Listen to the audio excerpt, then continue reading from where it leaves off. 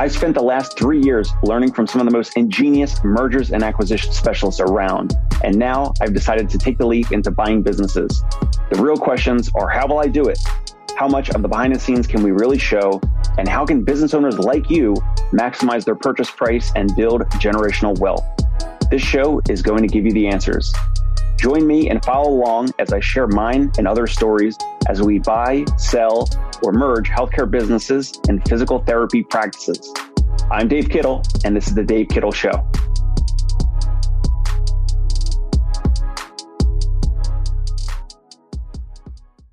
Hey, today on the show, we're talking about a growth strategy.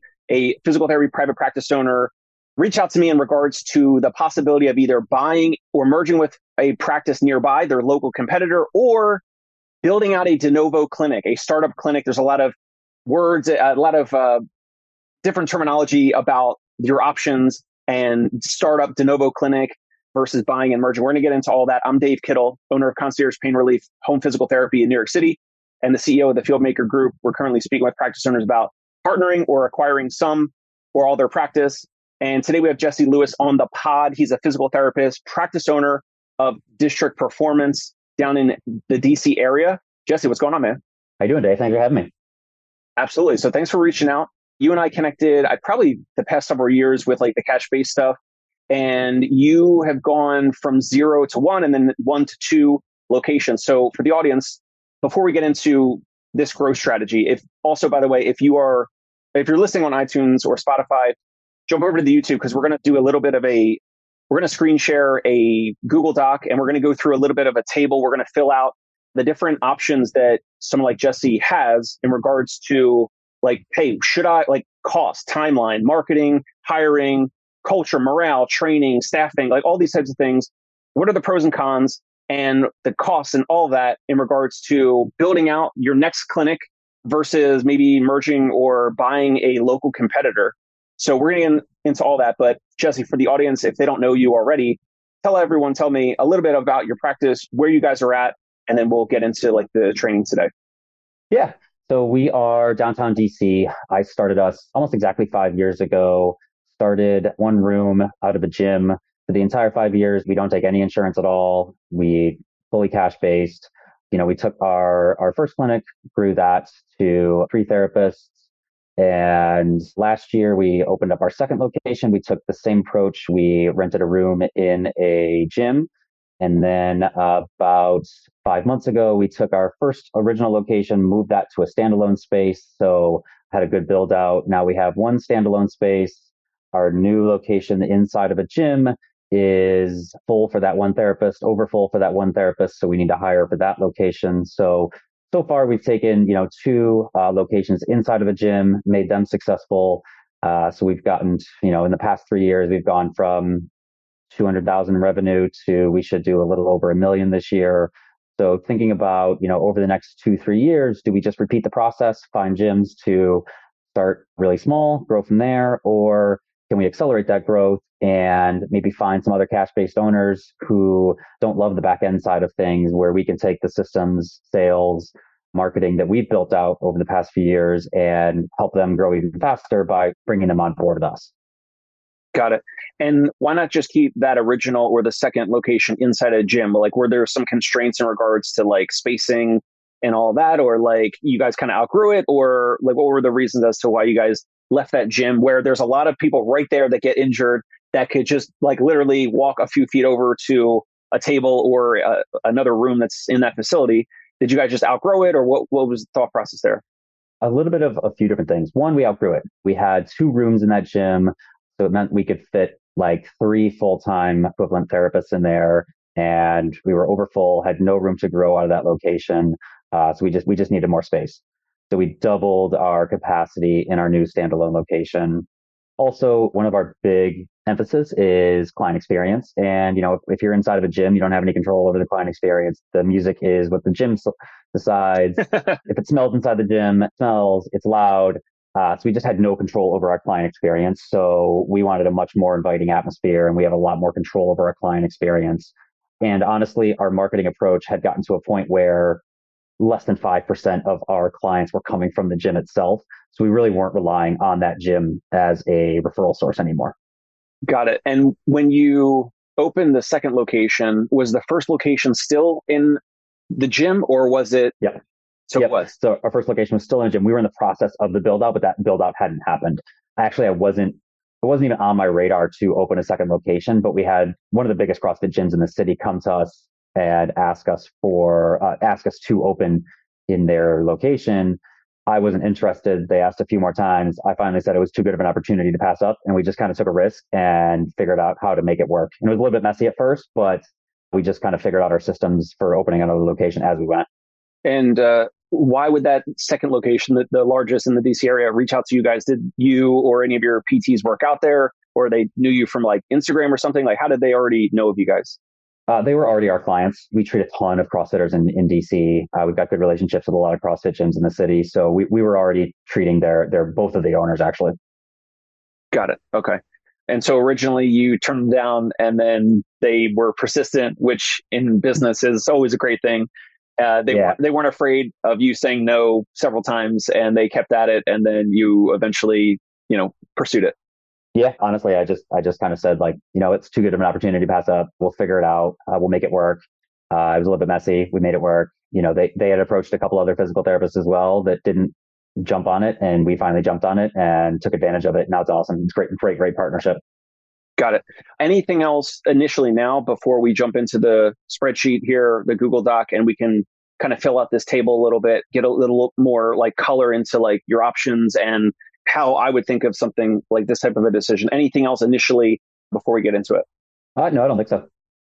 All right, cool. So here we go. Again, if you are listening on iTunes, Spotify, on the YouTube for this episode, we're going to have a little bit of a table breakdown. We're going to fill it in with some stuff here. And this is like an old fashioned, like, not necessarily like a pros and cons list, but like this is like some foundational thing that like I think Ben Franklin and like the the original founders would usually do. It's kind of like if we're going to make this big decision. And I know, so Jesse also in the pre-interview mentioned this is not like you're not looking to do this like next month or next quarter, but in the next year, like this is something that you're certainly looking to do. So I like the old fashioned charts. I like, pros and cons or like this versus that. And let's, on the x-axis here, we have like the startup, the de novo, the build out, and then with merging or acquiring, and those two kind of facing off. And then on the y-axis here of this chart, of this table, we're going to go through some things such as cost. So the rent, square footage and the build out versus a potential acquisition, which we'll kind of hypothesize a little bit of like maybe your local competitors and size and all that. Timeline, staffing and recruiting and hiring, as well as marketing to then, get those therapists busy, the timeline and the cost for that. And then a big piece, and these are in no real particular order, but the big piece as well, culture, morale, and training. And because if anyone's going to open up their next clinic, then it's really your DNA. It's like your own training. It's your processes kind of from day one, versus if a practice owner is buying or merging with a competitor or some other colleague's practice, there might be some resistance there. There might be a culture clash. There might be a whole host of things which could come in conflict. So this hopefully will provide a little bit more clarity to you, Jesse. And when you reached out about this, I was like, hey, this would make for a great call, a great episode that I can just, if you're cool with recording it, let's record it. Let's get it out there because there's probably a lot of other practice owners watching or listening that might be at this stage. They might not be looking to get out. I mean, you're still, fairly young and healthy. And so you guys are looking to grow, and you could grow internally, which we always want to do. And then also you could grow externally via acquisitions or mergers or partnerships. So we can get into it. When you reached out, Jesse, is this kind of the scaffolding of this type of an idea? Is this kind of something that you thought about? Or are there things here that maybe initially we are overlooking and there's something I need to add to this? No, I think this is perfect, right? It's a question of cost. How quickly can we build something up? And I think I would actually be curious for your thoughts.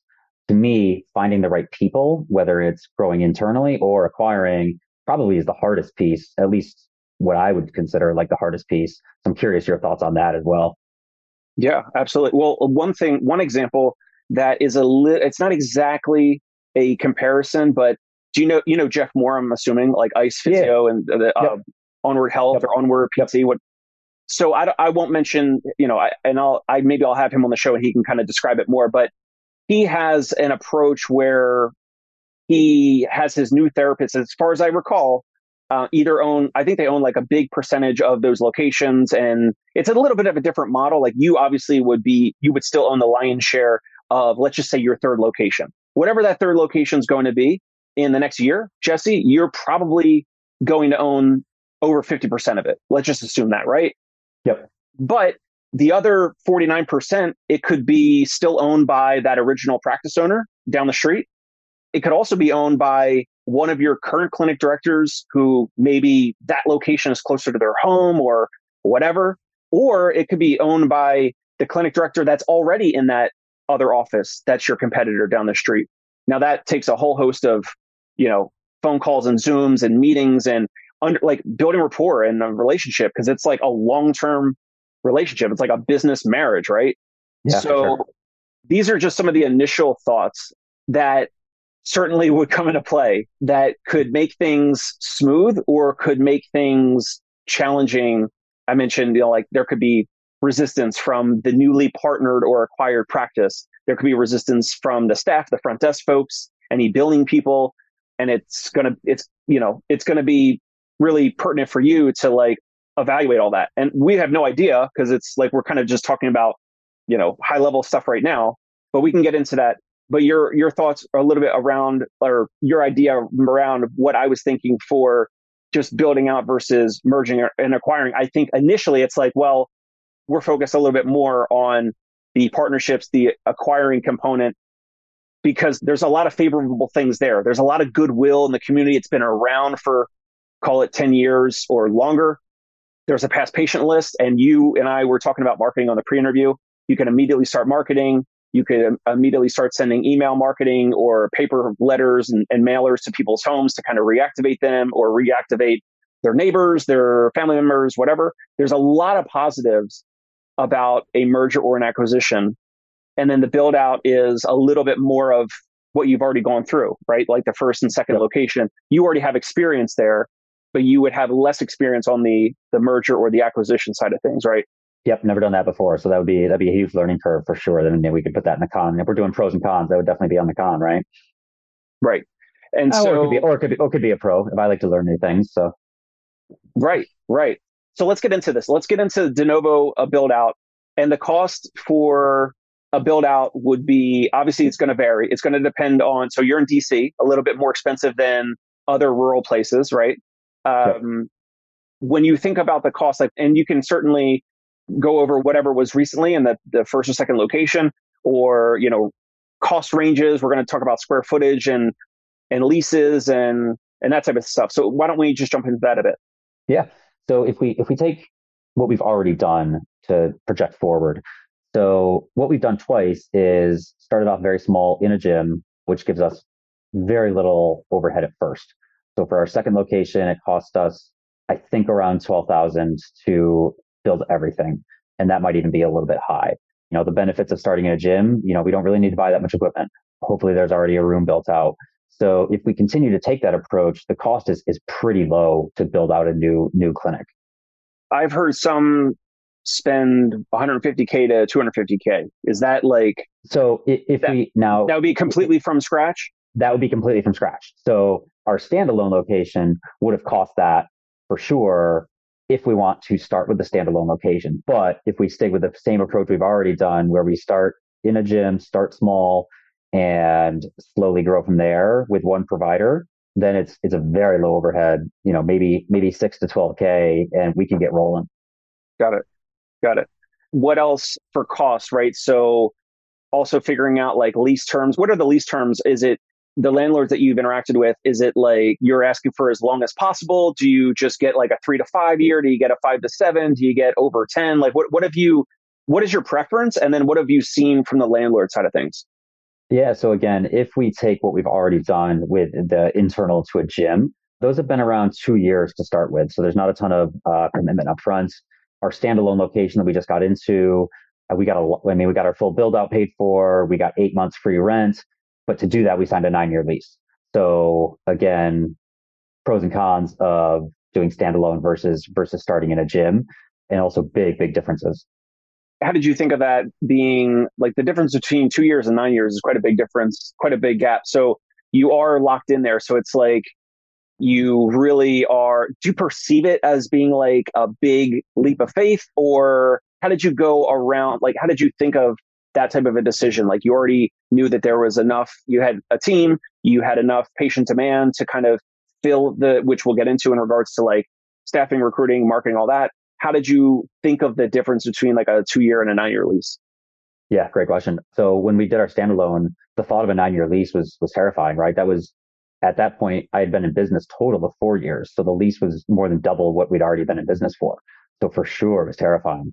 But running the actual financial numbers and getting into like the projections made it a little bit less scary because I could actually look at, okay, if we've got our budget all spreadsheeted out, I can be a little bit more specific with, okay, we need this number of clients, our conversion rate is this, so we need this many of leads, our marketing is projected to bring this many in. So it made it a little bit less scary once I actually like dove into what we actually needed to do. And then, we had a track record there for a few years of pretty consistent growth. For the new location, having a 2 year, not a ton of commitment, that was great. So, that's another benefit of starting in a gym is, those owners aren't necessarily looking for like 8, 9 years. They're just looking for a little bit of extra income from this spare room or spare space in their gym that they've already paid for. Got it. And the range of the 12K to 250K, that would include like new walls and new paint and like Yep. everything, carpet, floor, Yep. whatever it might be, Yep. equipment for the front desk, like computers, like Yep. everything, Wi-Fi, all that, like all in. Yep. We built out a 700 square foot gym with a squat rack and barbells and full dumbbell set and kettlebells, cardio equipment at our standalone space. So yeah, that would include all that. Got it. And what's the going rate in DC for square footage? Well, it depends. Probably anywhere from like 28 to 38 a square foot. I would say 28 to 45 a square foot if I wanted to get like, window space on a fourth level floor with good view or something like that. But so far we've done basement locations just to save costs because we don't really need that view. But 28 to 45 would probably be a good range. Yeah, I was just going to ask you if you guys are like street level, like, so basement level Our standalone space is basement level. with elevators. I mean, yeah, what if you have patients Yep. with like lower extremity issues Elevators. that, Yep. that can't do stairs? Okay. So they're, so elevators. Yep. All right. What else? Anything else for the startup, the Novo side in regards to like cost and build out? Not really. The only other thing I would say is, as far as what I know, like renting one treatment room in a gym is probably around like 2,000 to $2,400 a month. So that would be like one treatment room for let's say 2,200 a month if we rent from a gym. 2K, did you say? Yeah, somewhere around there, two to 2,500 a month. Okay. And with your experience in doing that, are they usually month to month, or you lock in? Is there some period where you're locked in for a year or so, or no? Yeah, both of the ones I've signed so far have been locked in for 2 years and then month to month after that. Got it. Okay. And not like initially when you guys did it, it was not month to month initially. It was like lock in for a 2 year period. Yep, lock in for a 2 year period. And that lock in for a 2 year period transitioning to a month to month is nice because if we can grow fast enough, then we can transition this second location into its own standalone space, which is kind of our organic growth goal right now. Got it. All right. And so does it make more sense to jump over to the merger acquisition side of things in regards to cost, or do you want to go this way down the table here to timeline and staffing and the other components, and then jump over to the merger or acquisition? Let's stay vertical and stick with what happens if we build out organically. All right. So timeline. I mean, obviously, a lot of factors here. Yeah. Pretty much all the components below, right? But Yeah. how would you think of that? So you went from 0 to 1, 1 to 2. Timeline for those build outs can range from what to what? Yeah. So again, if we stay in the same model we've done where we rent in a gym, that can get turned around in 3 to 4 months. That can be super easy, really quick. Like I said, the one we were not even planning on, our second location, that happened in probably 10 weeks. And I think I drove my staff crazy to do that, but we were able to turn that around in like 10 weeks. Our standalone space, that's where, I mean, that took us 18 months between starting to look and build out finally completed. So big range there. Right. So it's going to depend on the size and the scale and how much like you find a new location and how much like what was previously there. Like was it already, I don't know, like a medical office or a physical therapy office, or was it some other, I don't know, like a store or something else where it requires a lot of walls to be removed or added, or I don't know, like bathrooms and restrooms added or subtracted, things like that, right? Yeah, the nice thing about our standalone space is it actually was a blank just floor plan. And I think they were actually planning on turning it into the building gym, but it ended up being perfect for us because it was basement level. Nobody else wanted to rent it. So we looked at a couple other offices that would have needed a lot more restructuring. The other downside about our approach, with CrossFitters, power lifters, Olympic weightlifters, being on the fourth floor, we're dropping heavy weights. So we're kind of limited to ground floor or basement level Got it. or inside of a gym. Right. Right. Anything else? So floor plan restructuring, then like lower basement level or street level in regards to like dropping weights. If you're getting like CrossFitters back to health and you want to, load them up and get them progress to the point where they're kind of doing a lot of their exercises with you in your clinic before they go back to their gym or like a full class. Yep. Anything else that would affect this timeline? The negotiations, took forever. It might have been, I think I actually had a pretty terrible commercial broker. Hopefully he doesn't listen to your podcast, but that's okay. Um, but if I was to negotiate another commercial lease, I would definitely find a good broker. And I learned a big lesson from that negotiation process for sure. So this was a broker that was representing you on Yep. finding a location. Yep. Got it. Anything else for timeline? I don't think so. Obviously, equipment. Yeah. So equipment, if it's available. What Yep. else? Equipment and materials. There was a big supply chain issue, so that took some extra time. I don't think there wasn't as much of an equipment backlog, but obviously for part of COVID, finding gym equipment was impossible. So that's definitely something to keep in mind. Right. Okay. So let's say, all right, boom, you figured out the cost, you understand a timeline depending on which of these locations, whether it's in the gym or a standalone separate location.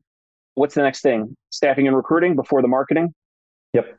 All right. So what was going through your head with that?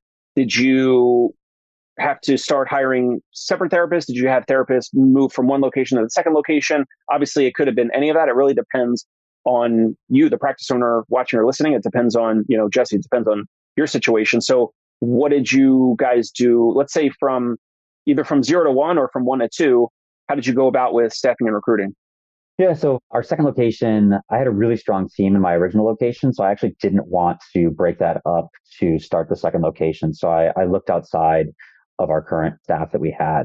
And I took the approach of just casting a really wide net, posting on Facebook groups, posting on Indeed, reaching out to literally every single person on my phone, thinking about people I had met at continuing education courses and followed online.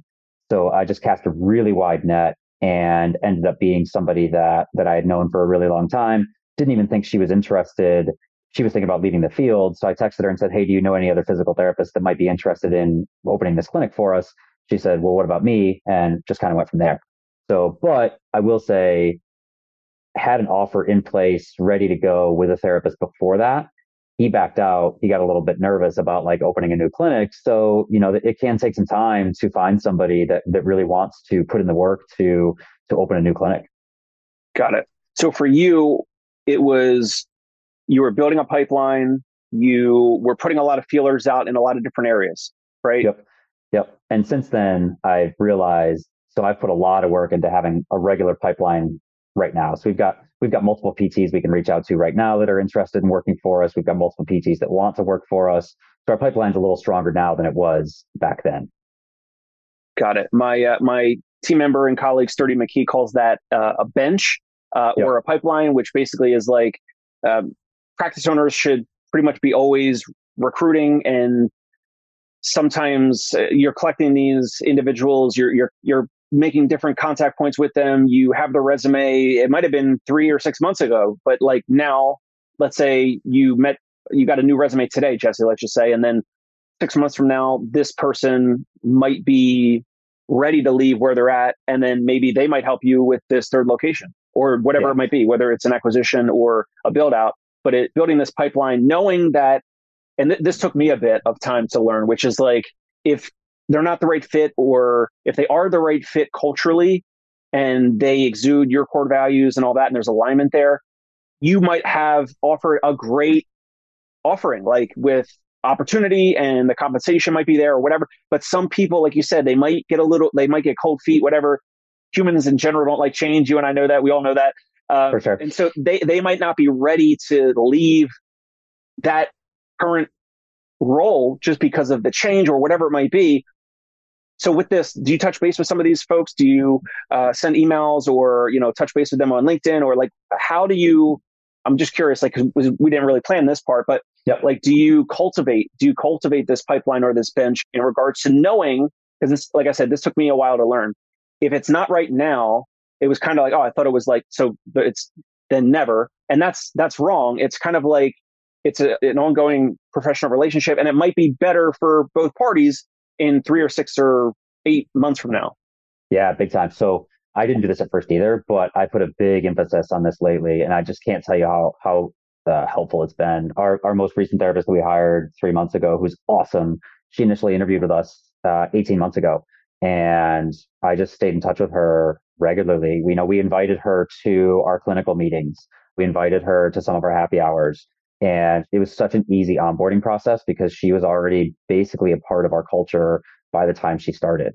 Uh, I'll meet with any physical therapist anytime, grab a coffee, eat lunch with them. And if I think they're a good cultural fit, I'm upfront with them and say, we don't have any opening now, but if I think they're a good cultural fit, I'll touch base with them every couple months. I've got a list of people that I try to touch base with every month. Hey, you want to grab a drink? You want to grab lunch? What's going on with you? How can I help you?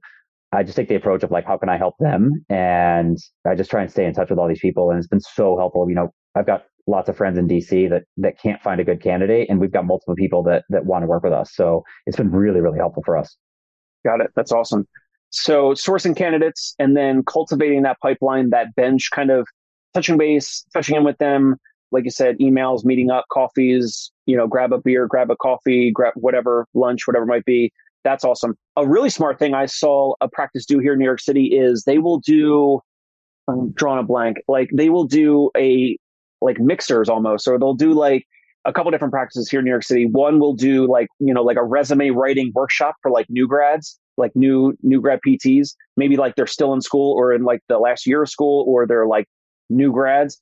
Um, and it's genius. It's like they're getting these DPTs, their contact information, et cetera, like in their system, maybe before they're a graduate, maybe before they get their license or whatever.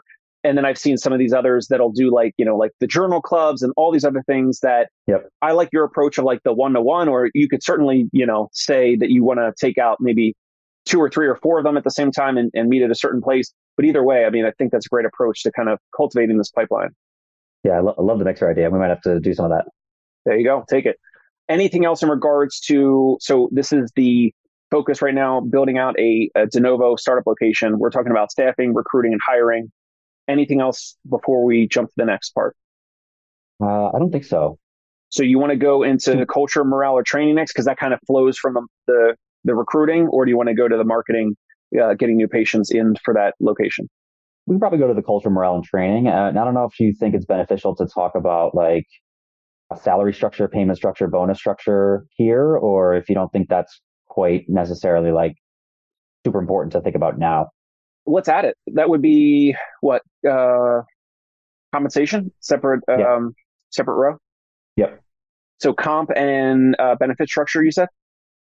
Comp and bonuses, especially if they're starting a new clinic. Yeah, love it. Okay, so what are you thinking there? Like, what have you done, and how has it worked out? Yeah. So what we've done so far is tried a lot of different approaches actually. So what we've done so far is I think a lot of cash practices to a lower base and then a much higher ceiling based on number of clients seen. And we did that for our first two therapists, and we found that it caused a lot of stress. So we actually got away from that from our staff therapist, and we just give them a really nice salary, and we found that they actually produce really well off of that. So for our staff therapists, we've done a little bit of everything.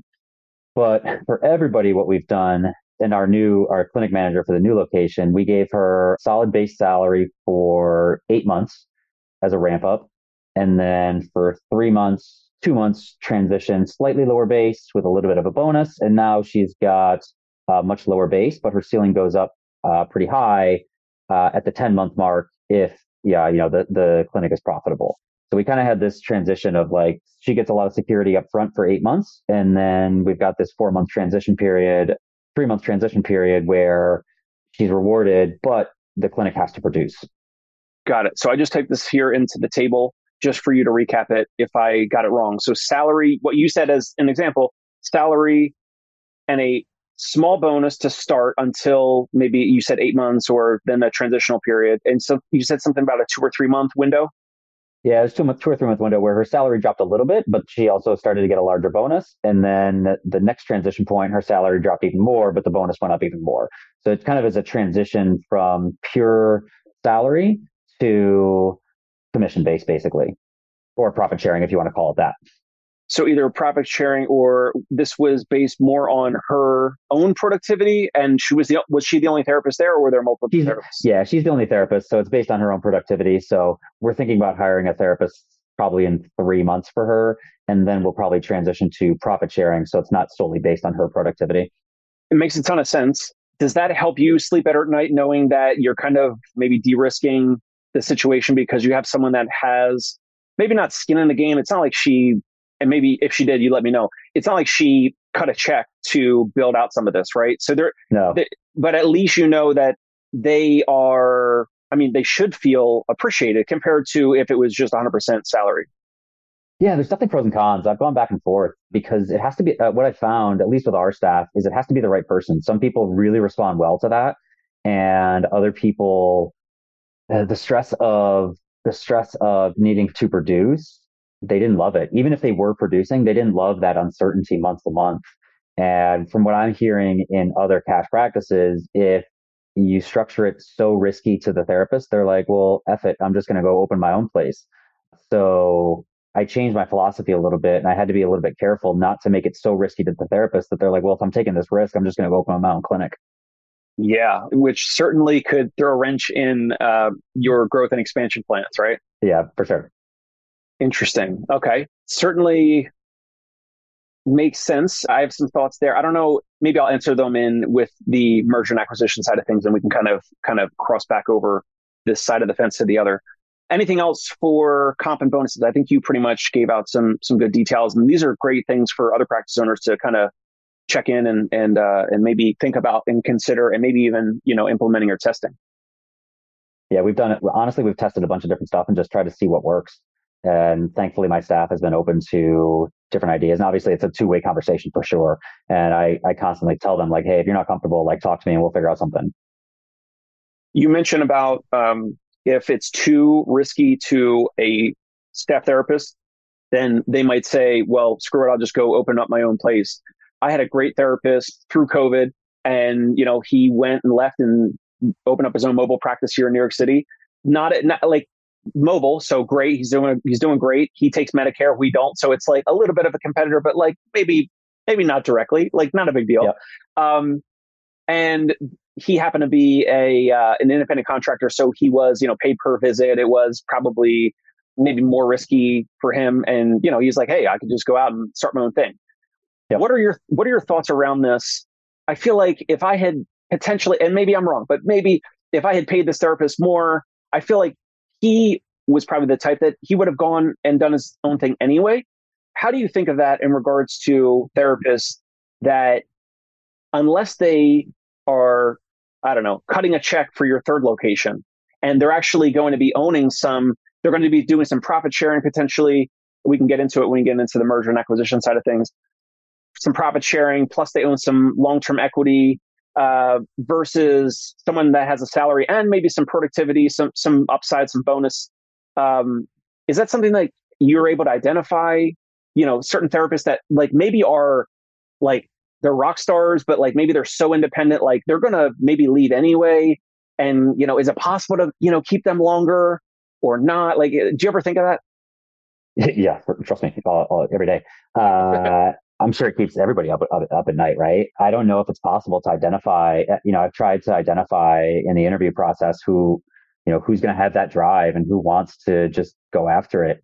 And I don't even know if it's well, I should say I haven't been able to identify that in the interview process. Sometimes that just kind of comes out, as people are working.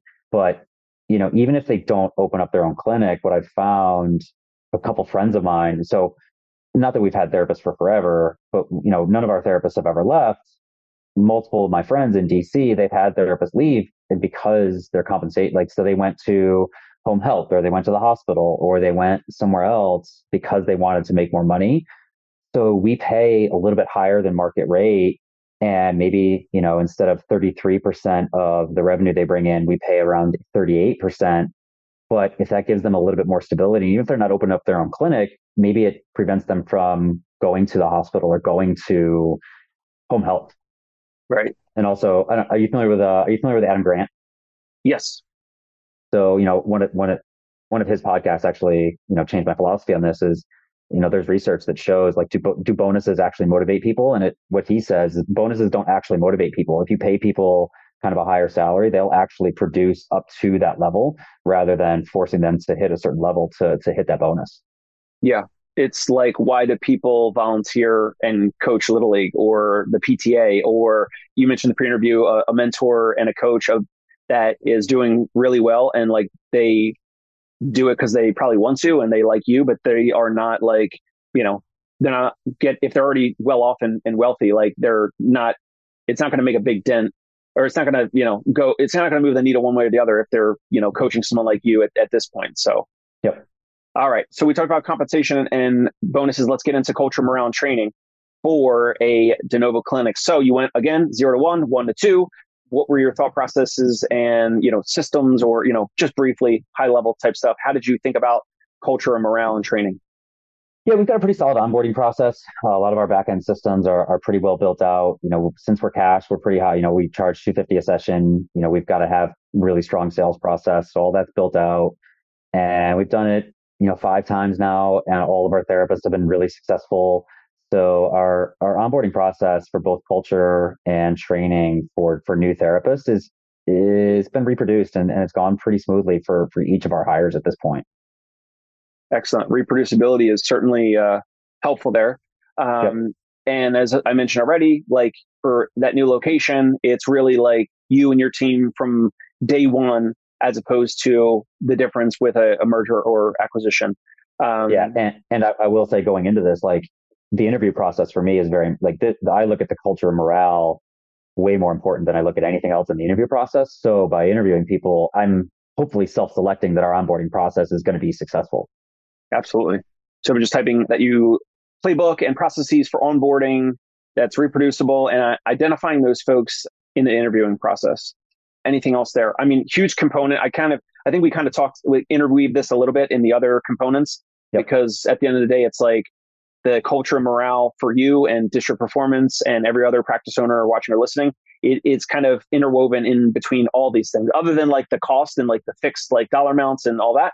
But then with the staffing, the recruiting, like you said, your ads, compensation, bonus, all those interactions, all that is like, your culture, morale, your like DNA of your practice. And then, kind of gets right into like you training your team members and having like systems already drawn out and a playbook kind of already ready to roll. Yeah, absolutely. Anything else there before we move on to marketing and attracting new patients, getting that schedule filled up? I think so. All right. So you did send over in the email. I don't have it handy. I had it up, but do you remember what your average cost would be or timeline? I think you said like 15K getting a therapist busy in, was it 3 months or 7 months or something like that? Yeah, I mean, her schedule is overbooked and she's been there 10 months, right? So it probably took her 8 months to get a full schedule. And between, Google ads and some SEO, we probably spent between 12 and 15K for marketing. And that was over that 8 months, or like more Yep. front loaded, if you recall? I would say total, but kind of spread out between those months. Got it. And in the pre-interview, you mentioned a little bit of Facebook ads. Facebook ads and Google ads are where we spend, Facebook ads, Google ads, and SEO are where we spend most of our marketing dollars. We do a ton of community marketing, but that's not a huge cost. That's more of a time cost than a dollar cost. Yeah.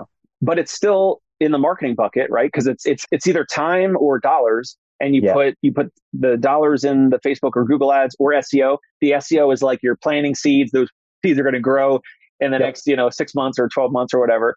Yep. Or the community events, which could be free, or maybe you sponsor for, I don't know, $100 or a couple $100, like a table or a banner or whatever. But it's really like the time it takes to like meet new folks and get your name out there Yep. and build those relationships, right?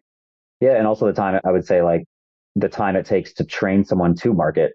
Most physical therapists aren't used to marketing. So what I found is it takes a ton of time to teach them how to actually network and market. Right. Awesome. Anything else that has, what about like, do you guys do workshops or like talks and things like that? Yeah, we do a ton of community events. We're starting to host our own workshops. We'll only run one of those, which is really successful. We've got, I think, 5 workshops set up in September. So we try to get out in the community and do talks and workshops and seminars as much as possible. Got it. Anything else there from the marketing component that we overlooked or skipped over? No, I don't think so. By opening a new clinic, we were able to market to our current clients and saying, "Hey, we're over here at this location. So, if this one's closer to you, we definitely could help you over here instead of our main location, which is downtown." Right. That's awesome. And you would reactivate that or by emails, or how would you guys do that? Emails, and we also manually call and text people on a regular basis. Love it. Love it. Awesome. Any recap? We're going to go quickly through the merger acquisition side. Anything else? I mean, we covered this pretty in a detailed way, I think. Anything else that we skipped over, or just a final thought here on the building out? I don't think so. All right. So let's get into it. Now, I don't know if you do know the size or maybe we do like an average size of competitors nearby. And when I say that, let's say the independents. So like not the corporates, because obviously the corporates aren't going to sell to you Yeah. or partner most likely. And you want to keep, I'm assuming you want to keep District Performance, the name. So of the independents that are nearby, are they mostly 2 or 3 therapists? Are they, are there some solos? Are there some that are like monsters that are like, I don't know, some locations, 5 or 10 therapists? Yeah, especially for cash base, which is probably all I would consider. I don't think I'd want to go through the process of transitioning in network to out of network. Probably between 1 and 3 therapists. There's one, pretty large player in Northern Virginia that's probably 2.5 million, which has a huge number, but the majority are somewhere between 1 and 3 therapists. There's some that are 4 and 5, but that's about as big as it gets. Okay. And the ones that are nearby, they are, and real quick, the current practice, your District Performance, do you guys bill out of network insurance benefits, or do you charge every single visit, every single patient, every visit, the 250 at the time of service? We have package rates, but we charge every single client that time of service, and they can submit if they want to. We actually submit for them, but we don't deal with insurance at all. Got it. So you don't get insurance payments at all, no insurance reimbursement checks, whatever. Okay. Zero. So the ones nearby that you would consider acquiring would be out of network, and they may be billing out of network benefits like we do. Like we bill out of network benefits. We've got a medical biller that does so. If the patient doesn't have out of network benefits, then we say, here's the private pay rate, and they say yes or no. So Yep. the ones that are nearby for you, are there at least a few that are similar in a similar business model, or are they like mostly all in network, or there's some that are out of network, but they're not cash based 100%? Yeah, I don't know about other cities, but there are a ton of cash physical therapists in DC. I mean, our previous location on the street, not even the block, but like the quarter street of the block, there was 4 other cash physical therapists just on that block. So there's cash practices everywhere in DC. And you said 1 to 3 therapists. So would you say that a lot of them are in the 700,000 to $1 million in revenue range, or what do you think? Probably lower than that. Probably Like 500? probably somewhere around 500. Okay.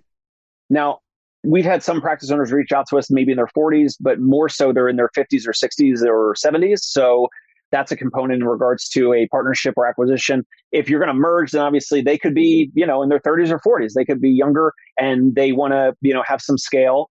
We can go into the cost real quick. Let's say if they're doing 500K, let's just say they're doing at least 100K, we'll say in adjusted EBITDA. So basically, like their cash flow, their net margin after the ad back. So the practice owner might have, some of their personal items on the business books if they're paid a market rate. And basically, this would be 20% of 500K. So 500K in revenue, 20%, 100K. So 20% margins. You guys might be doing better than that, which then you could, grow and improve that. So let's just say this would be the approximate range of EBITDA. Maybe we're just hypothesizing here. And for this type of size of practice, it might be I don't know, a 2 to 4x multiple of EBITDA. And so this type of a practice owner probably would want to sell for, you know, 4 to 500K. It really depends. Are they going to sell 100% to you versus are they going to keep some and then you're going to maybe acquire 51% or 60 or 70%. Let's say sale price 400 to 500K. And how do you think you'd pay for that? I know we talked in the pre-interview in regards to commercial debt and SBA loans, and there's a lot of favorable terms. There's commercial debt that's not an SBA loan where you may not have to sign a personal guarantee. If we use an SBA loan, you do have to sign a personal guarantee for anyone that's over 20% or more on that, which would be you and any of your team members if they're, partners. So any thoughts there in regards to like this type of a sale price? We could say commercial debt versus SBA loan. And if it's SBA, there would be a personal guarantee PG. What are your thoughts here on, I'm just back of the napkin math here with like a hypothetical practice. So what do you think? Give me some feedback. Yeah, I mean, for that sale price, we would definitely need to take on some debt. To back up slightly, what I would ideally love is, like you said, like most people who are looking to sell 50s, 60s. But what I see in the market is younger cash physical therapists who don't love the systems and the operations and that side of things. They just want to market, they want to network, they want to see their clients. So if they would want to do 51 to me or even 40, yeah, 51 to me and just allow me to like optimize everything and allow them to grow from there. That's kind of the ideal person I would be looking to, because that's where I think I could provide value is, we've done the cash practice thing. We've got our sales process. We got our marketing. We can add to what you're already doing rather than like taking over your entire thing. Do you think that they would want to give up? And I'm just being a little devil's advocate Yeah. here. If they are, let's say, in their 30s or 40s, do you think they want to give up 51% in exchange for? Now, I know how valuable the back end would be. That you already have everything built out. You probably have a playbook for everything, for recruiting, for onboarding, for training, for the sales presentation, selling packages, reactivating patients, emails, all that type of stuff. It is a ton Yep. of value that you probably, and I'm assuming I know it, and some of it is like you probably have no idea how valuable it could be to an independent cash-based therapist. What would be the pitch to them to say, hey, we could certainly partner, but it's not going to be worth your while, right? If you can't get 51%. Same thing with us. Right. So 51% might be high for someone that's in their 30s, right? There are some cash practice owners that are much older that in DC, because like, again, I think DC is, I don't know about New York, but I think DC is a little bit separate of a market where cash practices have been around for forever. So I definitely know some cash practice owners that are in their 50s. But even if we take less than 50%, can we take that $100,000 EBITDA to 300,000 by implementing some systems? And if we get, let's say, 20% of that, and we do that 3 or 4 times, okay, now we're talking. Now we're starting to roll things into a bigger operation. We're streamlining systems. We are sharing marketing. So even if we're only getting, let's say, 20%, I think that's a better pitch to the owner. And if we do that enough times, now we're starting to build off of each other and really share some back-end systems. Yeah, absolutely. I think maybe we could talk about this on another episode. But there are some folks. I know a dental broker, Chris Vandeford, who's been on the show before, and a dentist, Dr. Todd Russell, in the Cleveland, Ohio area. And the last time I met up with them when they visited here in New York City, they were talking about it's almost like it takes a lot of time, but it's like I'll call it like a virtual. like a verbal merger. They talked about how, if they're all, let's say they're all valued at like 3x EBITDA, right? Yep. So whatever that multiple might be, it's more or less depending on interest rates, whatever. But if they merge 5 or 10 practices together, obviously they'd have to have all the same EMR, and you have to kind of have some synergies on the back end or whatever.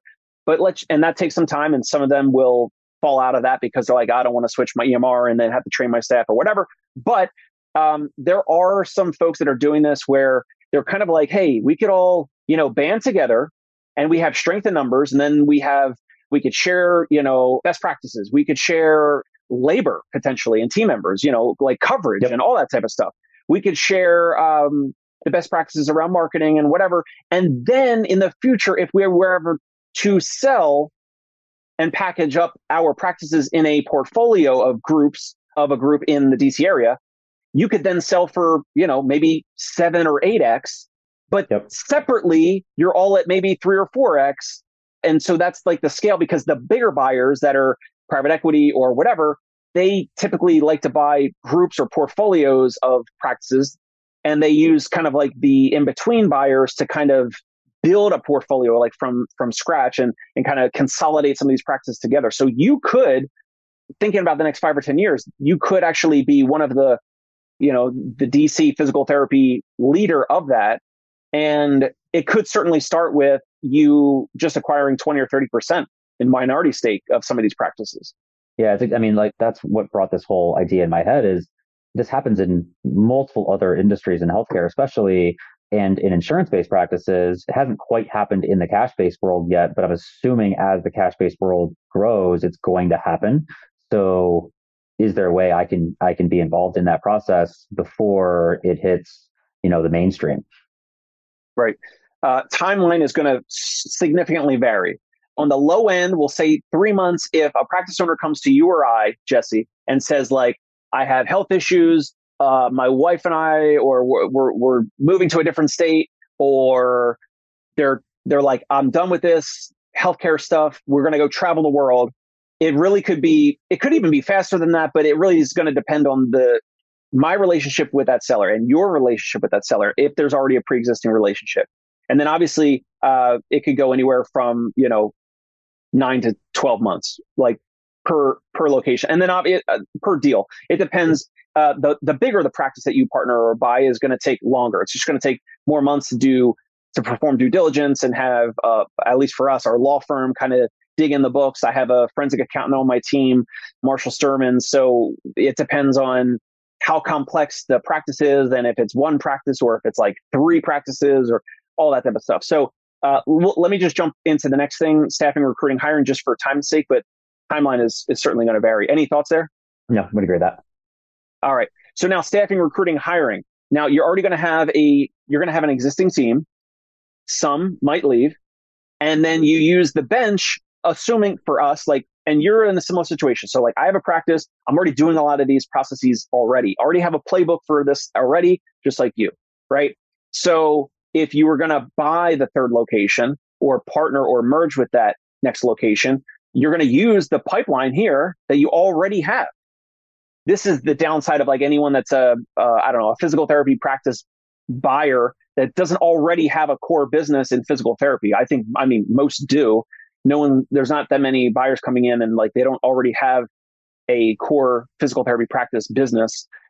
So again, you'll use your pipeline to staff this place if and when people leave, because again, people don't always like change, and they might not like, Jesse, they might not like that you have a playbook for everything. They're going to like, oh, this person's got a playbook or a process for everything. And we were used to kind of being, laid back and all that. And now it's like, oh, we're actually being tracked more, or we're, maybe not productivity, but like some expectations, like, managing their expectations. And it might have gone from a laid back morale culture to a little bit more of the way that you are with your clients and patients, like performance. Like you want to get your patients back to whatever they want to do, and performance is in your name. And so some of these existing therapists at this practice that you maybe just merged or acquired, they might not like that now they're being tracked and they're actually being managed and their performance is actually being, viewed and there's some oversight there. Yeah, I couldn't agree more. I'm sure we'll get more to it in culture and morale, but we track so much data, and we send scorecards out to every single team member every single month, and we share our scorecards publicly every single Monday. So it's definitely it's definitely can be a culture shock to people that aren't used to it. Yeah. Again, for time's sake, let's say compensation and bonuses. Let's just say same. Uh, Obviously, it depends. If you identify, you go to merge and partner with a practice, and you identify some rock stars, like maybe you add different bonus structures to them to make sure that you retain them. If they are the right hand person of that clinic, let's say the third location that you're looking to potentially buy, Jesse, in the DC area. Let's say the owner wants to get out in their retirement age, but there was like a, I don't know, like a COO or a president or a clinic director or someone that may or may not, but ideally is a therapist would be great because then they can see patients and produce revenue. But they might not be. They might be like a rock star, I don't know, front desk person, admin person, or something like that. And maybe they pony up some money to get some equity in the deal potentially. And that would have to be your conversation with that seller if the seller was going to get out and if you guys were going to buy the majority. So compensation bonus, we'll say same. Culture morale, I think this is like the most vital component of mergers or partnerships because we talked about it already several times. If there's a culture clash, it doesn't matter if you got a good deal on the price or you were able to buy it in a month or something and you had minimal legal fees or whatever.